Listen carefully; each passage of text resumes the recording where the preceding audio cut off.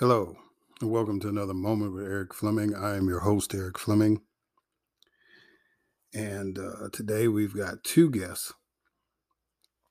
Um, one guest is going to come on in the second half, and this is actually somebody that's a returning guest. He was on the panel that gave an assessment um, about President Biden's first year. His name is Will Cooper, and he's going to come back, and we're going to talk about a lot of stuff that's happened over the last few weeks, if not months, but at least the last few weeks for sure. Because he wrote an article about one of the things I want to talk about, dealing with the FBI raid of Mar-a-Lago.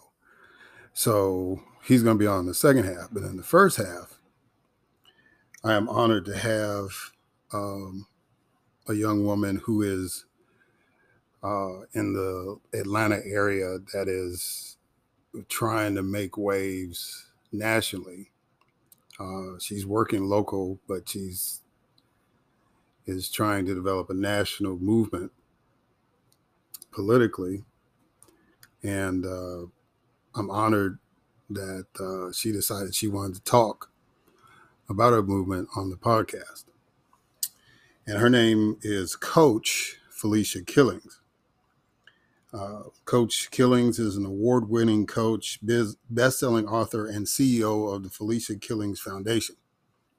She is also the visionary and CEO of the Conscious Conservative Movement, a national outreach work that helps bridge the gap between Black voters and conservative politics. Finally, Coach Felecia is an ordained minister, philanthropist, educator, and motivational speaker. She is the principal coach of My Beloved Women's Virtual Ministry, which teaches women how to rebuild their lives after experiencing trauma. Ladies and gentlemen, it is my honor to present to you Coach Felecia Killings.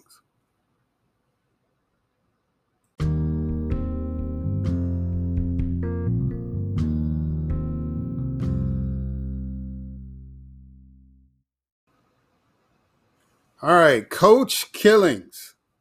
I'm an old sports guy, so just being able to call somebody coach, I'm kind of natural with that. How you doing? I'm doing well, thank you. All right, Coach. What I usually try to do is find like quotes either from like books or public speaking or whatever that the guest has said before, or something that inspires them and kind of explain why. So I understand there's this Bible verse from the book of Proverbs, the 18th chapter and the 17th verse. And it goes, "He that is first in his own cause seemeth just, but his neighbor cometh and searcheth him."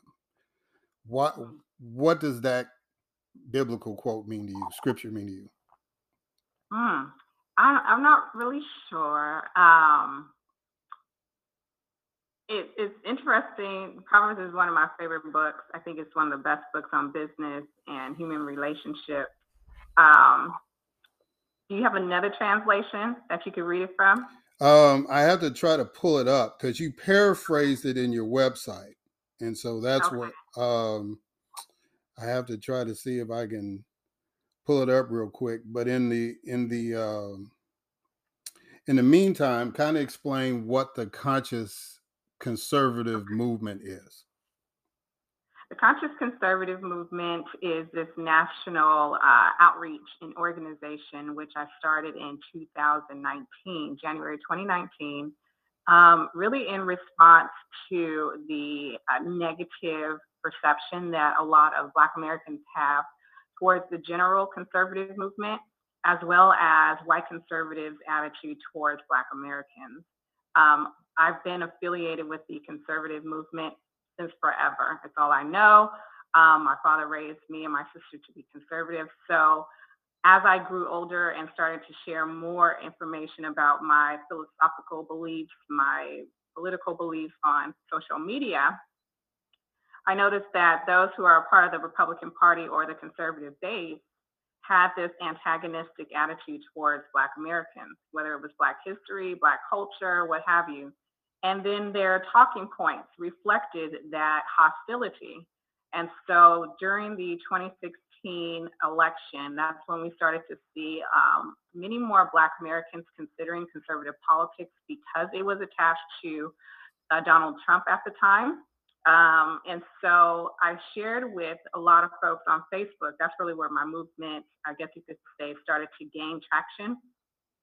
I shared with them that if we're trying to reach Black voters, then the idea of using racist talking points or these antagonistic messaging, that's going to continue repelling Black voters. So if we want to make a change, then we have to start with our message.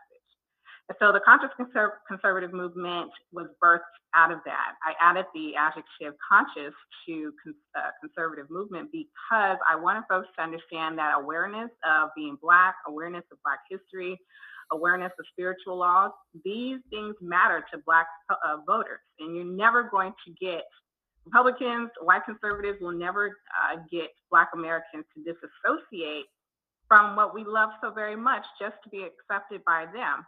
And so since that time, and let me say it was very hostile in the very beginning. I did not get received very well until I hopped on Twitter and there were more voices who adhered to the philosophy. So that's what it's about. It's about bridging the racial gap between white conservatives and Black voters. It's about bringing political competition to predominantly Black communities and showing them that they do have a place if they desire, instead of just voting 90% of their voting capital towards the Democrat Party. So let me read you another quote that Okay. you stated. It says, "It's about understanding Black history. It's about understanding that Black history is on the side of conservatism. And if we espouse these messages in a more empowering way, as opposed to degrading and dehumanizing manner, we'll see more Black Americans, Black millennials, especially among Black male voters.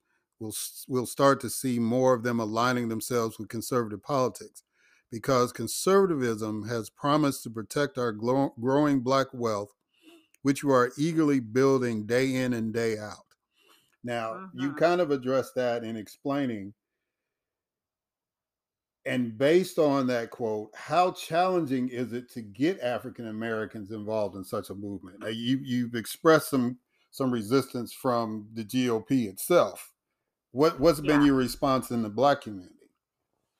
Oh, they love it. I've received so much positive response from Black voters because they've not had or witnessed a Black conservative movement make significant strides to appeal to them, especially not in the last 50, 60 years. So when I go to different areas, for example, like College Park out here in Georgia, and I go to speak to residents, I tell them who I am, what I represent, the movement and whatnot, and then I share with them the values. The reason why it connects with them is because I'm connected to Black history and Black culture. I know how to speak to folks who look like me and can think like me when it comes to conservatism. Once we have that common ground established, then it makes it easier to sell conservative politics, especially when we're talking about economics, which is like the political love language for Black men. When it comes to Black women, some things are slightly different. Many of us are concerned with, the social aspect, education for our children, dot, dot, dot. But it's all about tapping into a Black voter's desire. What is it that they are complaining about? And then showing up with the conservative solution. So it hasn't been difficult for me, for my team, for those who are affiliated with the movement, like in Chicago or New York. It hasn't been difficult for us to make these inroads with Black voters. The challenge comes when we associate ourselves with the Republican Party. That is the biggest challenge that we've had. So as long as more Black voters see more conscious conservatives out here, our mindset is not to sell the current GOP, but to do what we can to take over at these local areas so that Black voices are represented here on the right and that Black voters will have a chance, like I said, to have that political competition. All right, real quick, yes or no question. Is Donald Trump a problem in getting that acceptance? Yes or no? Ah, it's it's not a yes or no question. It's a both. Okay. I say I say that because obviously, yes, Donald Trump prior to running as a Republican did not have the kind of hostility that he had the second he decided he was going to run Republican. So there's that hostility. At the same time, when you see the number of more black male voters who voted for him in 2016 and 2020, then you realize, okay, well, there's something there. So it's our job, for those of us black Republicans or black conservatives on the right, it's our job to tap into what it is that attracted black voters to Trump during that slither of history.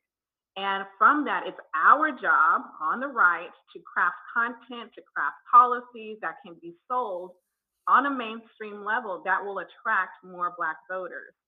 So it is a yes or no question, but it's also a yes or no answer. Gotcha. Why should African Americans be diverse in their political efficacy and thought? Because it is politically profitable for them. So right now, if you're on Twitter, there is this massive war going on between the Democrat Party and Black voters, particularly Black male voters. There is this war between them and the foundational Black Americans, the ADOS group, the Freedmen group, dot, dot, dot. And these individuals who are running in the millions are saying we're not getting any kind of political tangibles from the Democrat Party. So if they don't give us tangibles, they're not going to get our vote. Now, I enjoy these conversations. I'm not active in part of them because it's just what they own. That belongs to them. So I'm just an observer. But as an observer, as someone who is trying to sell conservative politics to this voting bloc, what I'm sharing with them is I'm coming from this business aspect. If you give 90% of your voting capital to one party and you refuse to hear an alternative or competing message, then that party it's just going to take you for granted. They're not going to show up. They're not going to deliver because they assume, and then they have history to back it up, that no matter how frustrated Black voters are, Black men and Black women, they're just going to assume, well, you're going to show up anyways. You're going to show up to vote for us anyways because those Republicans over there are the real racist ones. Unfortunately, that kind of marketing has worked for decades. And so, what I'm saying to these individuals is, hey, we have the conscious conservative movement over here. We're willing to sell you conservative politics. We're willing to sell you dual domination. We're willing to sell you this alliance with white conservatives who have gone through years, the last 5 years of intense teaching and training to help them understand why it's important not to put on these colorblind shades or to say, I don't see color. You obviously see color, conservatives, stop playing.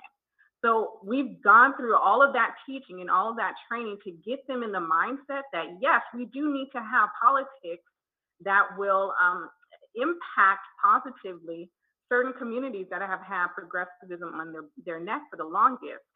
That's what we do on this end. So, those who can sell conservative politics as opposed to the current GOP, we're the ones who are seeing the most impact. And I think that is the main message. I've told folks on Twitter, I said, this is not a war between Democrat and Republican. We're talking about political ideologies. This is progressivism versus conservatism.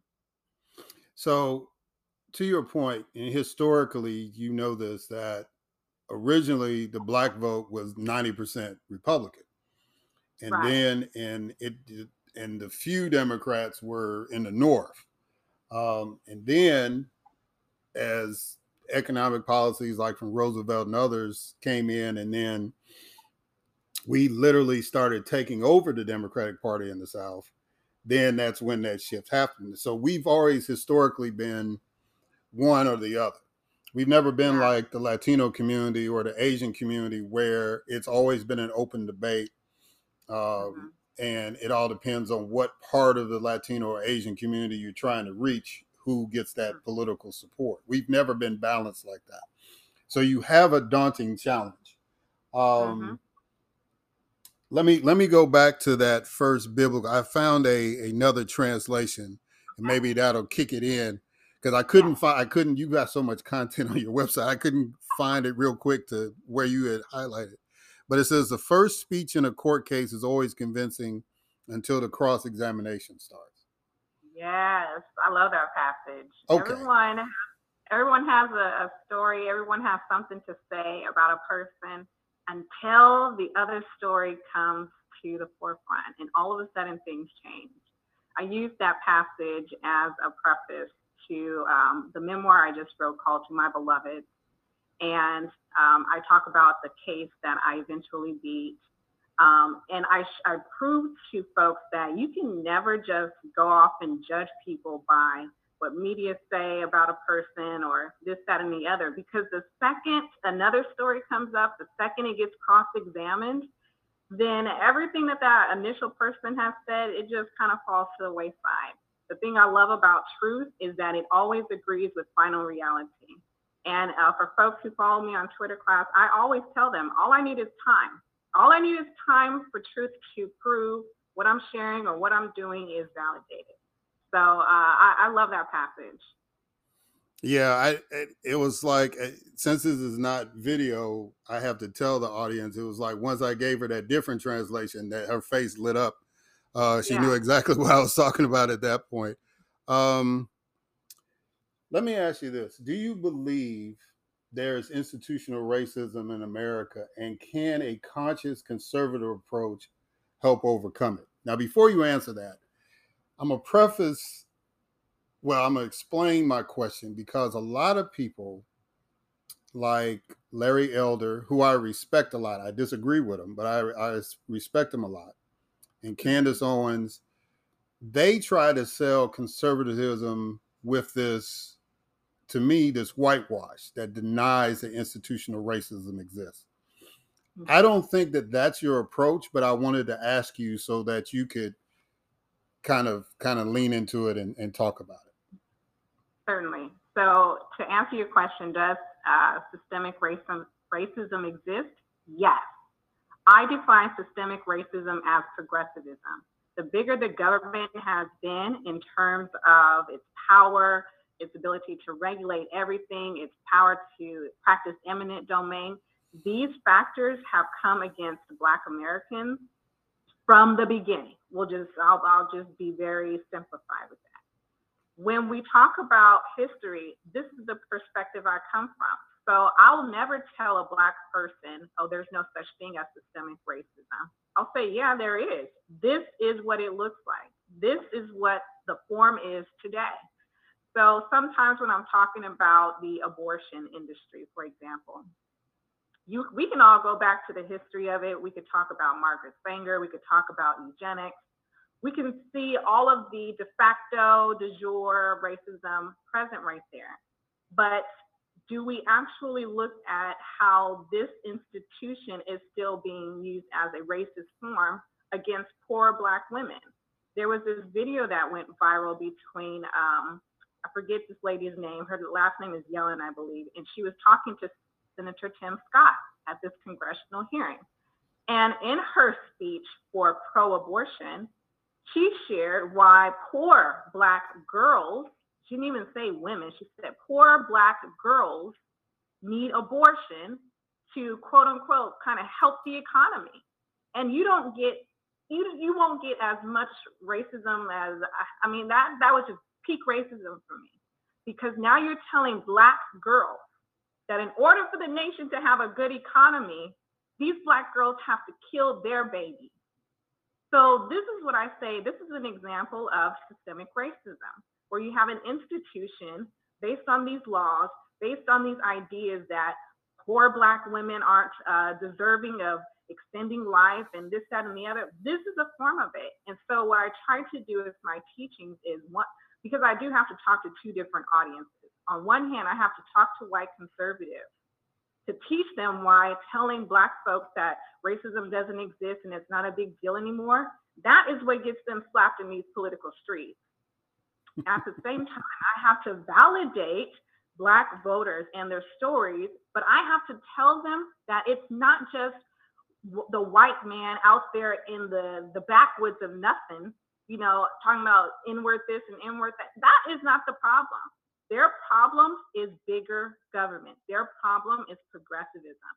And so it's just a matter of bringing the message to them that both sides can understand, so that eventually white conservative black voters are able to sit at this conservative political table, and then can come up with policies that are going to be protecting the economics and whatnot. And the beauty about what's happening right now is conservatives are experiencing for the first time a taste of progressivism. They're experiencing for the first time, having some of their rights being taken away. I mean, you should see them on Twitter when it comes to, former President Trump and his house being raided by the FBI. And someone, Mark Rubio, did a tweet talking about this has never happened in American history. And I said, well, Black history would like to have a word with you, because Black history already knows about the FBI harassing them. So it just proves that there is this disconnect, that white conservatives have not even understood Black history or read it. Otherwise, they would have known that these institutions are doing something against fellow American citizens. So being able to bridge that gap has been most productive, but it has happened through the teaching, through explanation, being able to use some of their keywords that trigger them or that grab their attention, but just presenting it in a way that they can understand, like, okay, I see what you're saying. I see where you're coming from, Coach. So, Coach, I get your argument, and I've always kind of couched it this way. I think there's two types of systemic racism in America. I think there's a liberal approach where my thinking on the liberal side is the patriarchal. Like, Okay. these white folks know what we need, so they're going to give it to us, right? Without our input. And then to me, the conservative one is the one that I consider the more traditional, because when I listen to the word conservatism, it means keep things as they are, right? Or keep the values as they are. And when I hear, the dog whistles from back in the 1600s, all this language that moves forward even into the 21st century, that's the kind of racism that most of us identify with and try to challenge. So I that to me is my understanding. But I want to ask you this question because you're a minister. Is the fight for equality, equity, and justice in America a political, spiritual fight, or both? It's all of the above. So when we're talking about justice, when we're talking about truth, these are actually pillars of the conscious conservative movement. We have 10 pillars. One of them is like the law of love, the law of grace, the law of mercy.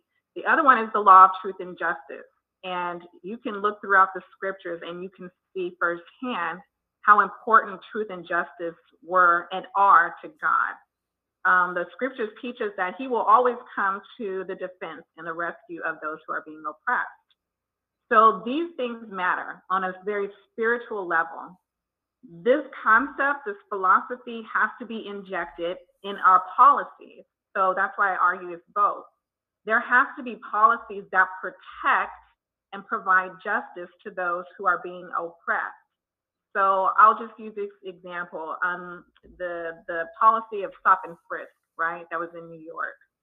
Obviously, this was causing a ruckus and it was unconstitutional. This is an example of what I mean when I say there has to be truth and justice embedded in policies that do not oppress, especially a group of individuals who cannot change their skin color, who were born as is in this country. None of us came out the womb saying, I'm going to check off and be white today, right? We all have been given this God-given skin tone and birthed into a nation that unfortunately founded itself on racism. That's just the history. So, with that said, in order to correct the sins of the past, we have to always inject truth and justice into these various policies. I just so happen to believe that the best policies for Black Americans comes through conservatism, and not just the conservatism that we see today. I'm talking about conscious conservatism, this awareness of spiritual laws, this awareness of history, this awareness that the way we think and the way we behave, we are responsible for conserving these truths and then implementing them in the social, political, and economic spheres. This is how we prosper, right? These are the traditions that were used during slavery time when folks were ready to dismantle an entire system meant to destroy a people group. They relied on faith, they relied on these conservative truths. So we are obligated to do the same thing. And I really believe that we should be active and tearing down different policies that are obviously affecting and destroying our Black communities. And of course, the philosophy can be applicable to any ethnic group. But I tell beloved conservatives that I'm using Black Americans because this is my history, this is my culture, but this is also a demographic that we need to reach out to because, in my view, we will not see conservative victories unless we fix what the Republican ancestors messed up 100 years ago. So my great aunt was a Republican till the day she died, and I've been a leader and an elected official in the Democratic Party. So one day I was visiting her before, years before she passed, and she was telling me how proud she was of me and all that. But she said, "I got one problem with you, Duckman." That was my nickname. I'll tell you that story later. She said, "Duckman, do you believe in God?" I said, "Yes, ma'am." And she said, "Aren't you a patriot? Don't you believe in America?" I said, "Yes, ma'am." She said, "Well, why are you a Democrat?" I said, "Well, Democrats believe in God. I do. And Democrats believe in this country." And so part of my concern with a lot of the political discourse that goes on is that it's gotten to the point where it's like one party is favored by God and the other one isn't. One party is more patriotic and the other one isn't. And in my experience, neither party has been faithful to us. So I just want you to kind of piggyback on it in a couple minutes. Again, why it's important for us to pay attention to what's going on and making decisions based on what's in our best interest rather than tradition. Your story is interesting because on the right, that is the idea. The right believes that they have a monopoly on God, and this idea that the Republican Party is God's party. This goes back to the evangelical movement, all kinds of stuff. That's just a whole different, a whole different story. But to answer your question, it goes back to what I said earlier. This thing has to be about the ideology that is being pushed out here. It can't be just Republican versus Democrat. It has to be conservatism versus progressivism, especially when we're talking politics. So I know that there are conservative Black Democrats. And to be perfectly honest, I would want them to stay on that side, to keep a check on the loonies over there who are trying to take things way too far. In like manner, we have progressive Republicans who somehow think things like banning books and banning knowledge and extending the government's power. I have a problem with that. So I'd rather see more conservative Black Republicans over here putting a check on the crazies and the loonies. And in doing so, this is what fuels what I call dual domination, where Black voters are fully represented, which, by the way, for your listeners, Black voters are the number one conservative voting bloc in this nation. Pew Research did all the work, so you guys can go and validate that. So what I'm saying is that representation needs to be on both sides. But the common ground is the idea. It's the philosophy of conservatism and making sure that Democrats have a foot on their neck, making sure Republicans have a foot on their neck, especially as we're trying to build in our various communities. If we can get to that place, then I guarantee these parties will continue. They will start to compete effectively for Black voters, and in doing so, then that's when you'll start to see more political power manifesting within our communities. All right. So, Coach, do your pitch. Talk about the website. Talk about your Twitter site, the newsletter. You got about 2 minutes. Awesome. So, beloveds can follow me on Twitter at Coach Felecia. You can also go to www.feliciakillings.org. You can find a whole bunch of articles. My books are up there, they're posted. You also can go to consciousconservativemedia.net. You can join our media network where we have a team of content creators, podcasters. It's just an awesome time if you really want to learn how to implement conservatism in the most empowering way. You'll love it. You'll absolutely love it.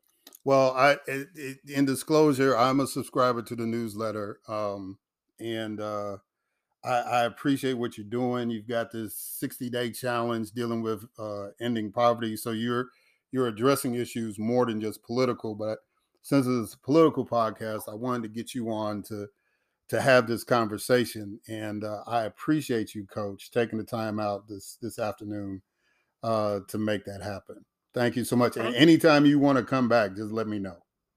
Awesome. Thank you so much. All right. Ladies and gentlemen, we'll catch y'all on the other side.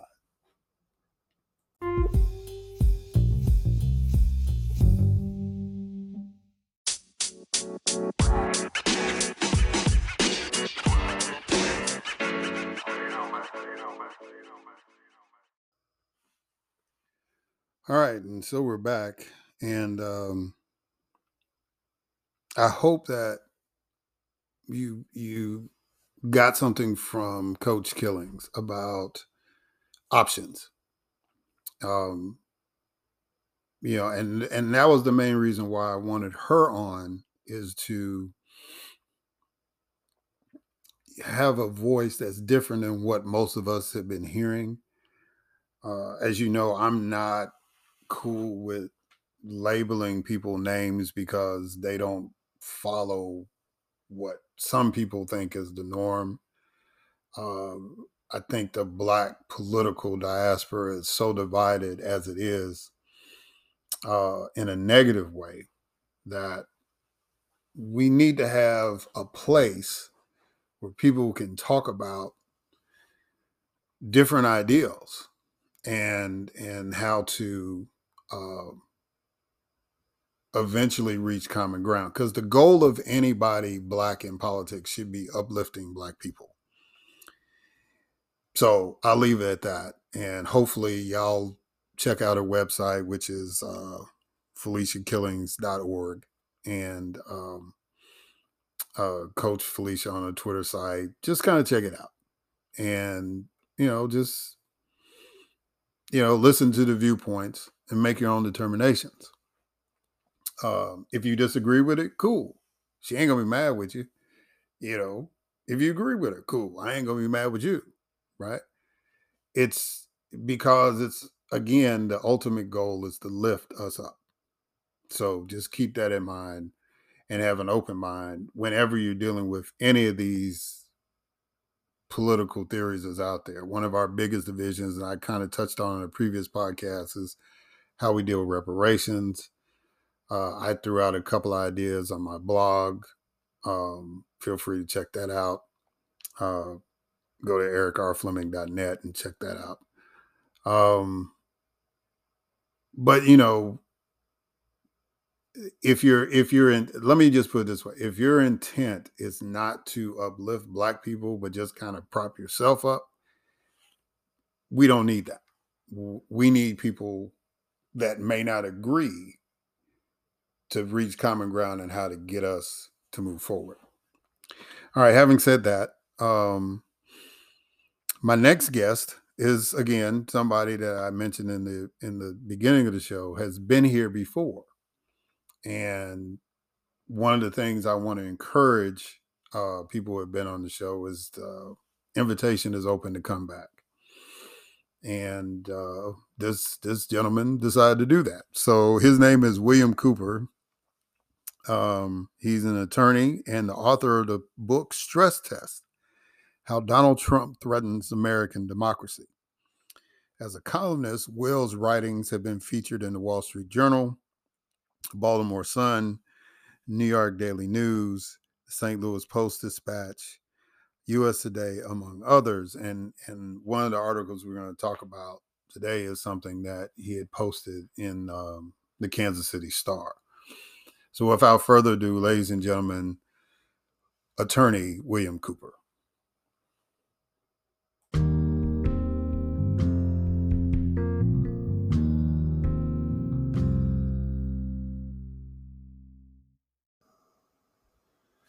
All righty. And so I have Will Cooper, the distinction of being the first guest to return to A Moment with Eric Fleming podcast. Will, how you doing, man? Doing great, Eric. Thanks for having me again. And it's a wonderful distinction. Glad I've earned it. Yes, sir. Well, yeah, you definitely earned it. As far as I know, the show that you and Jamar did has been the second most listened to episode of A Moment with Eric Fleming podcast. So another distinction for you. Let's see if you can do that by yourself this time. No, I'm just kidding. I think Jamar he carried the show, so by myself, I don't know. We'll see. We'll see. So look, you've written a book and called Stress Test. Well, it's been released about the same time the podcast came out, so we didn't get a chance to talk about it. But not to, and I asked people to get the book, but without spoiling the read, it's a hopeful book, right? So in essence, in understanding it's a hopeful book, I'm going to give you these poll numbers that came out from UC Davis. They have a violence research center out there. And so they did this unique poll and it got some news coverage. So I went and pulled it. And their results, and it was a question about political violence in the United States. And their findings were that 67.2% perceive there is a serious threat to our democracy. 50.1% agree that in the next several years there will be a civil war in the United States. 42.4% agree that having a strong leader for America is more important than having a democracy. 41.2% agree that in America, native-born white people are being replaced by immigrants. 18.7% agree strongly or very strongly that violence or force is needed to protect American democracy when elected leaders will not. And 20.5% think that political violence is at least sometimes justifiable in general. So, and it goes further to say that 12.2% were willing to commit political violence to threaten or intimidate a person, 10.4% to injure a person, and 7.1% to kill a person. Do you think you might have been premature on that stress test evaluation based on those numbers? Well, without spoiling the book, the very last line is the American stress test continues. So I certainly part of my overall thesis is that there's a lot of momentum going in many directions in our country, including some very scary ones. And that UC Davis poll certainly highlights that growing violence, and people not just actually acting on it, but holding on to views that condone violence or think it's justifiable under certain circumstances. All of that's a big concern for our country. When I see those polls and that data, and a lot of other commentary out there that's similar, it substantiates to me the idea that in the world of ideas, we're an extremely divided country, and that huge percentage of people are in one tribe or another, and there's enormous amount of friction and anger, misunderstanding, irrationality. Um, I don't, however, think right now we're on the precipice of mass violence. It doesn't seem like there's evidence that incidents are happening with sufficient frequency for that to be a real concern right now.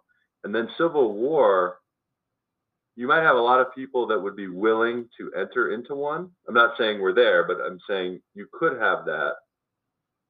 But the government and the military have such an overwhelming monopolization over the use of force that I can't fathom a scenario where there actually was a real civil war. That would require a splintering of the military into two warring factions. And I think the military in general is a fairly cohesive unit.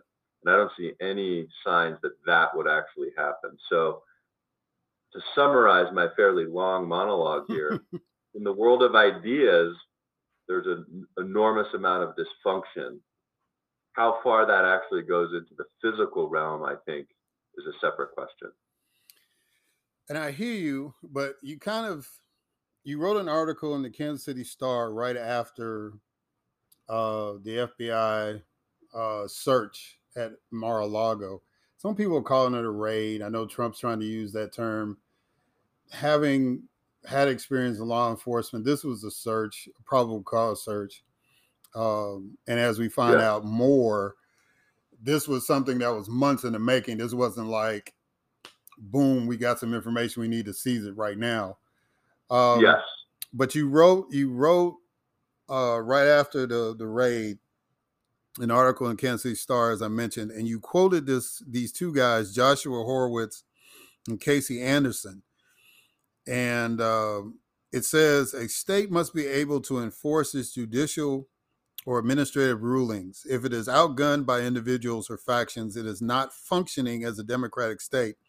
Parenthetically, in fact, it is not functioning as a state at all and is reverting to a pre-governmental society where might makes right and political equality is at best an abstract ideal.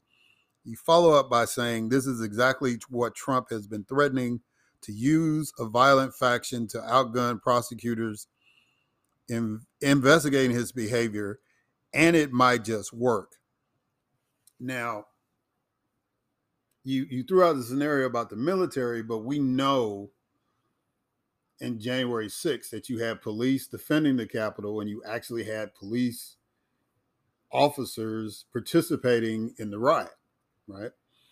So I'm not as optimistic that the military is as cohesive. I think we have found that there have been people in law enforcement throughout the country, people that are in the military. I mean, heck, the Secret Service, it appears, is covering up. The detail that was assigned to Trump is covering up for him. Mysteriously, one of the most important days in American history, no phone records at all, no text messages, right? So I'm not as optimistic about that. Help me feel a little more comfortable.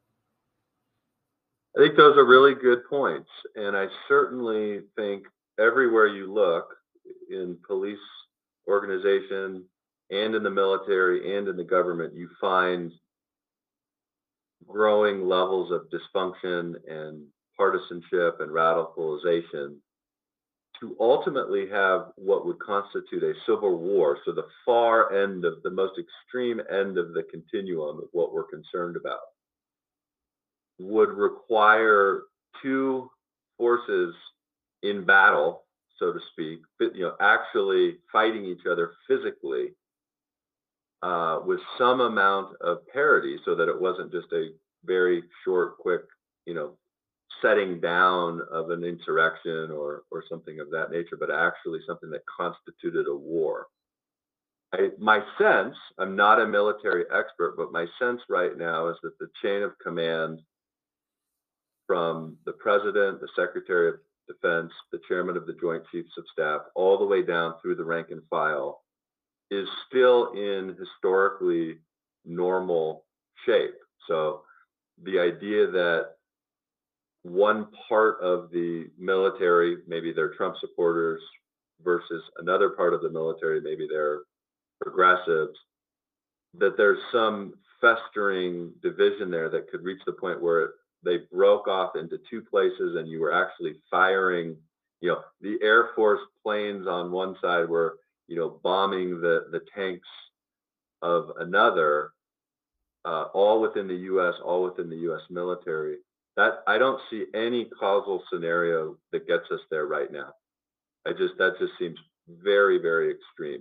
Now, are there going to be thousands of people within the millions in the military that have extreme ideas? Absolutely. Are there going to be pockets within the country and localities where maybe the police force breaks off and starts operating in a way that's independent from the state government? Things of that nature, I think, could happen, and we're trending in that direction in some ways.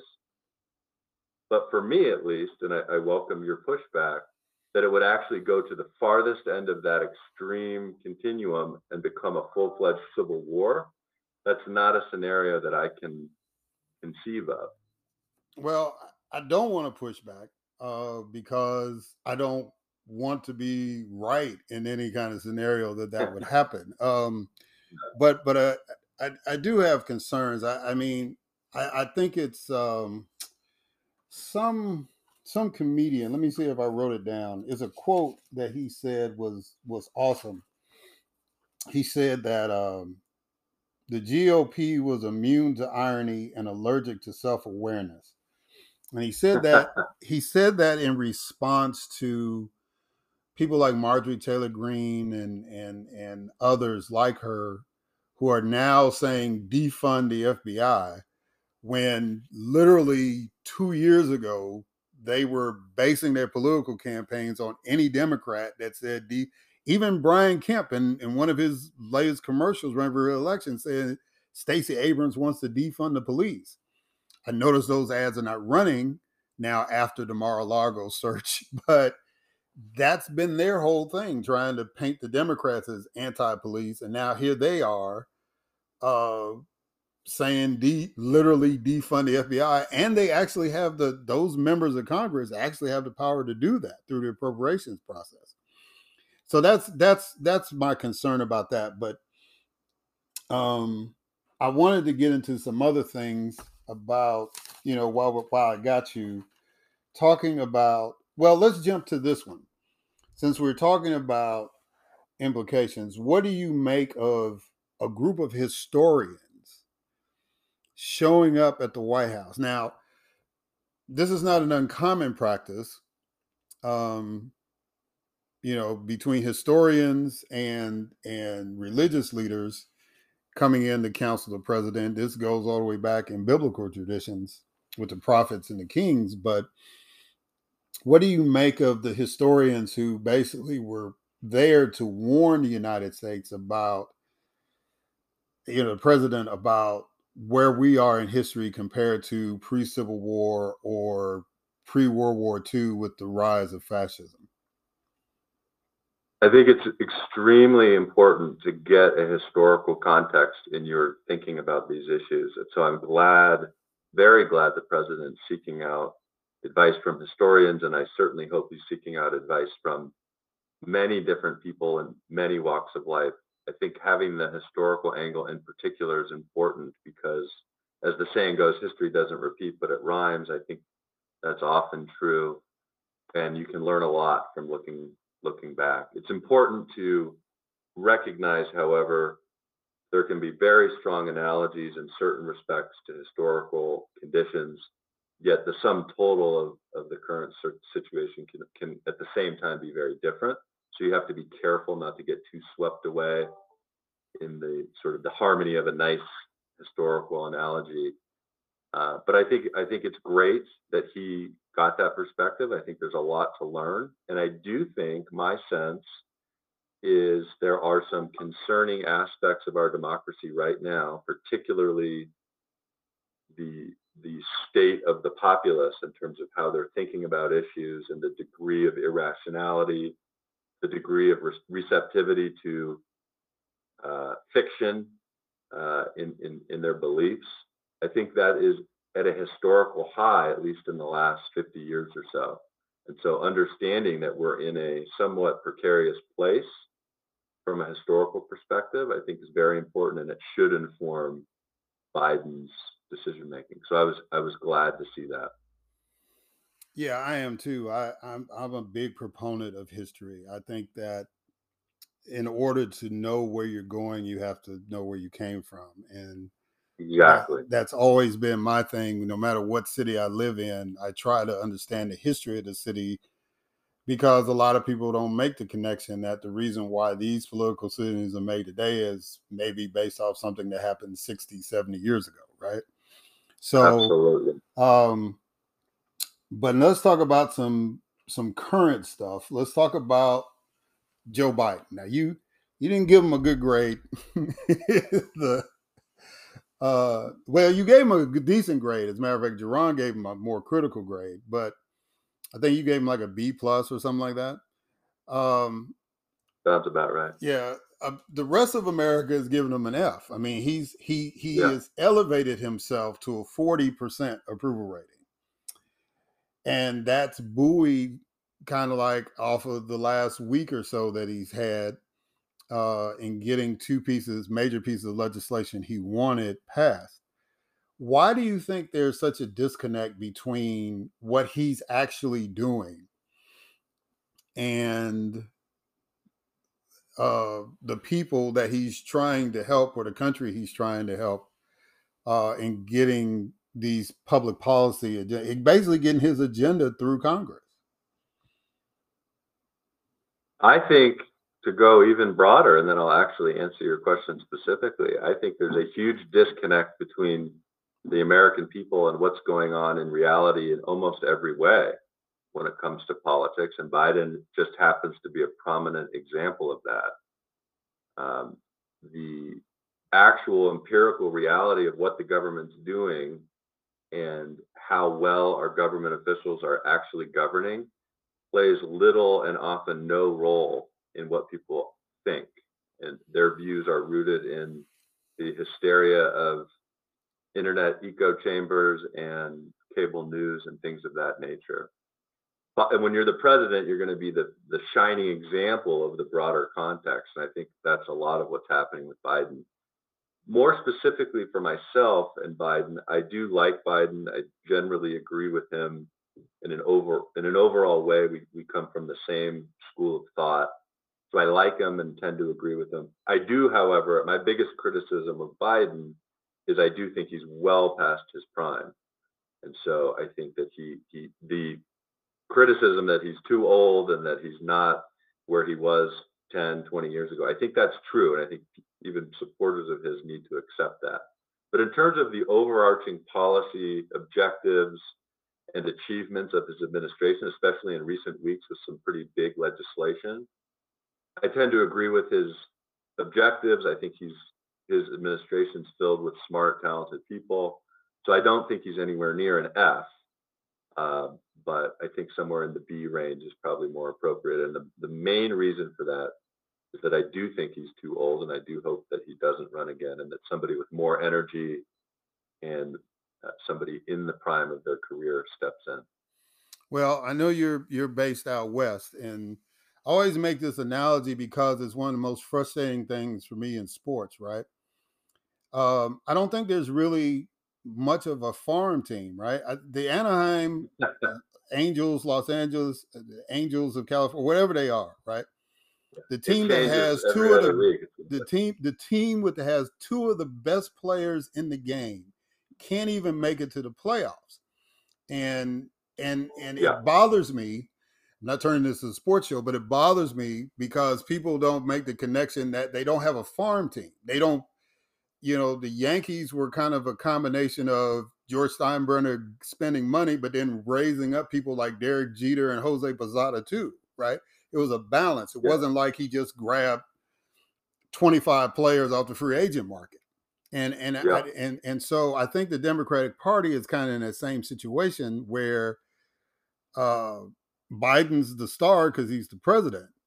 But when you look at Biden, when you look at Nancy Pelosi, when you look at Stony Hoyer, Clyburn, all these guys, I mean, AOC and Cori Bush and all them tried to highlight that a little bit without being disrespectful. But I mean, you don't really have that strong of a farm team. You don't have a group of people that could, if Biden says, well, okay, I'm not going to run, then is it Harris? Is it somebody? I mean, outside of her, because she's the vice president, who else really do the Democrats have? And so that's kind of my take on that, which kind of leads into what I want to talk about with the midterms, right? Despite all of this stuff, I think Biden's negative rating is going to have a negative impact on the House. I think for some reason the Senate is actually going to gain seats. But I think the House is, if they maintain a majority, is literally going to be 1 or 2 seats. And it's all based on gerrymandering to me and Biden not being as strong as he should be. What's your take on that? What's your read on the midterms? I agree generally with what you said. And your first point, I thought was very, very important, just about the lack of a farm. I'm a huge baseball fan myself, and the lack of that farm system, and so many people of such advanced age in such important positions, and you got to look at the next generation. I think that's a really important point. And I think one thing that's happening, and it's impacting both sides, and it's impacting the country generally, is politics have become so toxic, and the adversaries on both sides of the aisle try so hard to tear down the other side, that it really is a deterrent for quality people to enter into that fray. And I think there's still a lot of quality people in government, but there's also a rising number, I think a rising percentage of quality, high caliber people with the right experience who just don't want anything to do with it. And I think that's part of one aspect of what you're, I think, correctly focused on. As for the midterms, it's been the narrative has always been, well, the Democrats are going to get crushed. And that seems to have been the narrative for over a year now. And part of that is just the historical trend of the first election with the new president. It tends to happen that way. But it does seem like lately there's been some cracks in that narrative. The Supreme Court's decision in Dobbs seems to have energized Democrats in a nice way. There was the rejection of the constitutional amendment in Kansas that sought to ban abortion, and which showed there was some real energy there. So I'm actually changed my view to being more open-minded and a little bit less confident about what's going to happen. And I think what you outlined is certainly quite plausible, but it could be a lot better for Democrats than the narrative has been. I think the Dobbs decision, and then also the string of successes just in the last month that we're seeing help Biden's approval rating, and it's showing the American people that Democrats can get things done, right? Some real semiconductors, climate, focusing on corporate taxation, things of that nature, they've actually been getting done. And I think the American people are surprised and like that. And so they may have more momentum than it seems. Yeah, I as somebody that is a Democrat, I don't hide that fact on this show. I would hope that would be the case, but I'm also a Bears fan. Guarded optimism, right? Right. I'm a Bears fan, and I'm a root for my team, but I don't think they're going to the Super Bowl this year. So there's just kind of that. Fields could be good. Oh, Fields is going to be great. He's going to be great. But it's just that reality kicks in, and that's my concern.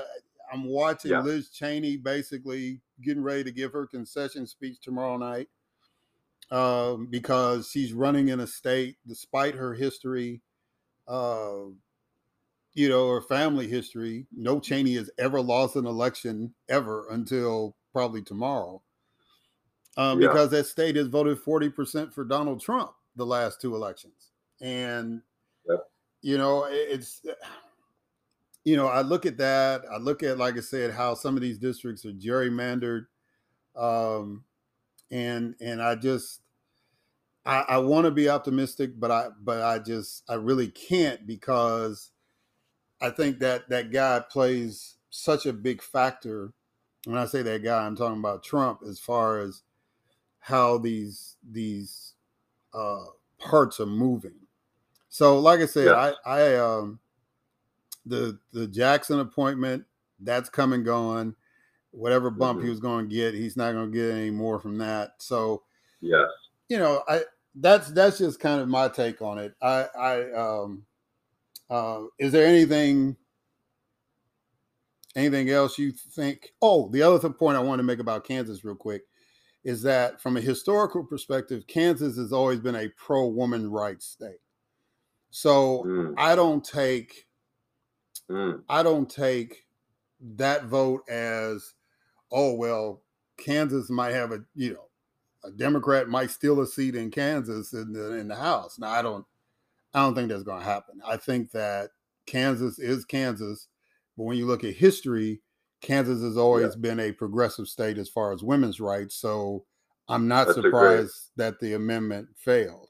I think a great point. I think Indiana, just in the last few days, passed extremely restrictive legislation impairing the right to an abortion. So I think you very well may be right there, that it's not as representative of a bigger trend as some may want it to be, including myself. It's really hard to read, for me at least, really hard to look at events like you said, the Jackson confirmation or the Dobbs decision, and draw a straight line to how that's going to actually play out at the polls, especially when it's months ahead of the election, when a lot of memories fade fairly quickly. Right. I mean, the campaigns don't start till after Labor Day. That's always been our rule when it comes to the general election. Whatever happened prior to Labor Day, it happened. At the national level, people try to stoke memories and all that, but what's going to happen between the next couple months after Labor Day is really going to kind of determine what's going to go on. All right, so our time's about up. 30 minutes goes quick when I'm talking to you. Where can people get this book, and is there any other way for people to contact you to get some more insights? Absolutely, and thanks for that, Eric. The book's titled "Stress Test: How Donald Trump Threatens American Democracy." It's available everywhere, so it's on Amazon. But if you Google it, it'll pop up wherever you like to buy your books, Barnes and Noble, or you can order it through your local bookstore as well. I also have columns that come out every week or two, as you noted, the one in Kansas City Star recently. So that's another way. And then people are always welcome if they have questions. I'm easy to find. I'm out there in the world. My email is wcooper11@gmail.com, and I enjoy talking about these issues and have a lot of fun coming on your show. Well, I enjoy having you on, and as you have noted by your actions, that there is a standing invitation always to come. I like talking to you. I wish we could have more time to talk about a lot of the things that go on. But I really appreciate how you try to simplify things in your columns. And I encourage people to look for Will Cooper whenever he pops up, because he could pop up in your daily paper. It's not like he's got a set newspaper where he writes a column every week. He'll pop up in Kansas City. He'll be in Columbus, Ohio, the Dallas Morning Star, Morning News, whatever. So, I appreciate you bringing that insight and stuff, and look forward to having you back on again, man. Thank you so much. Absolutely. Thanks for having me. I've already come back twice. So at this point, I'm a recurring guest. So let's just keep it going. As much as you'll have me, I'll be here. So thank you. Yes, sir. All right, guys, we'll catch y'all on the other side. Thanks, Eric.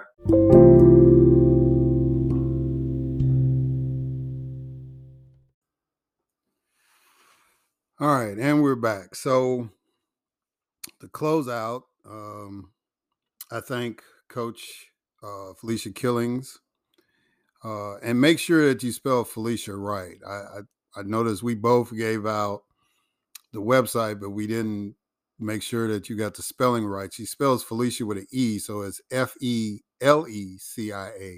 Killings.org. So I just want to make sure we got that description there correct. And then thank Will Cooper for coming back on and catching us up on some recent events that have taken place. Always value Will's opinion. He's very, very balanced uh, in his commentary and his demeanor in explaining things to his readers and listeners. So hopefully that you got something out of this show today. Give you some things to think about, some things to talk about, and until next time.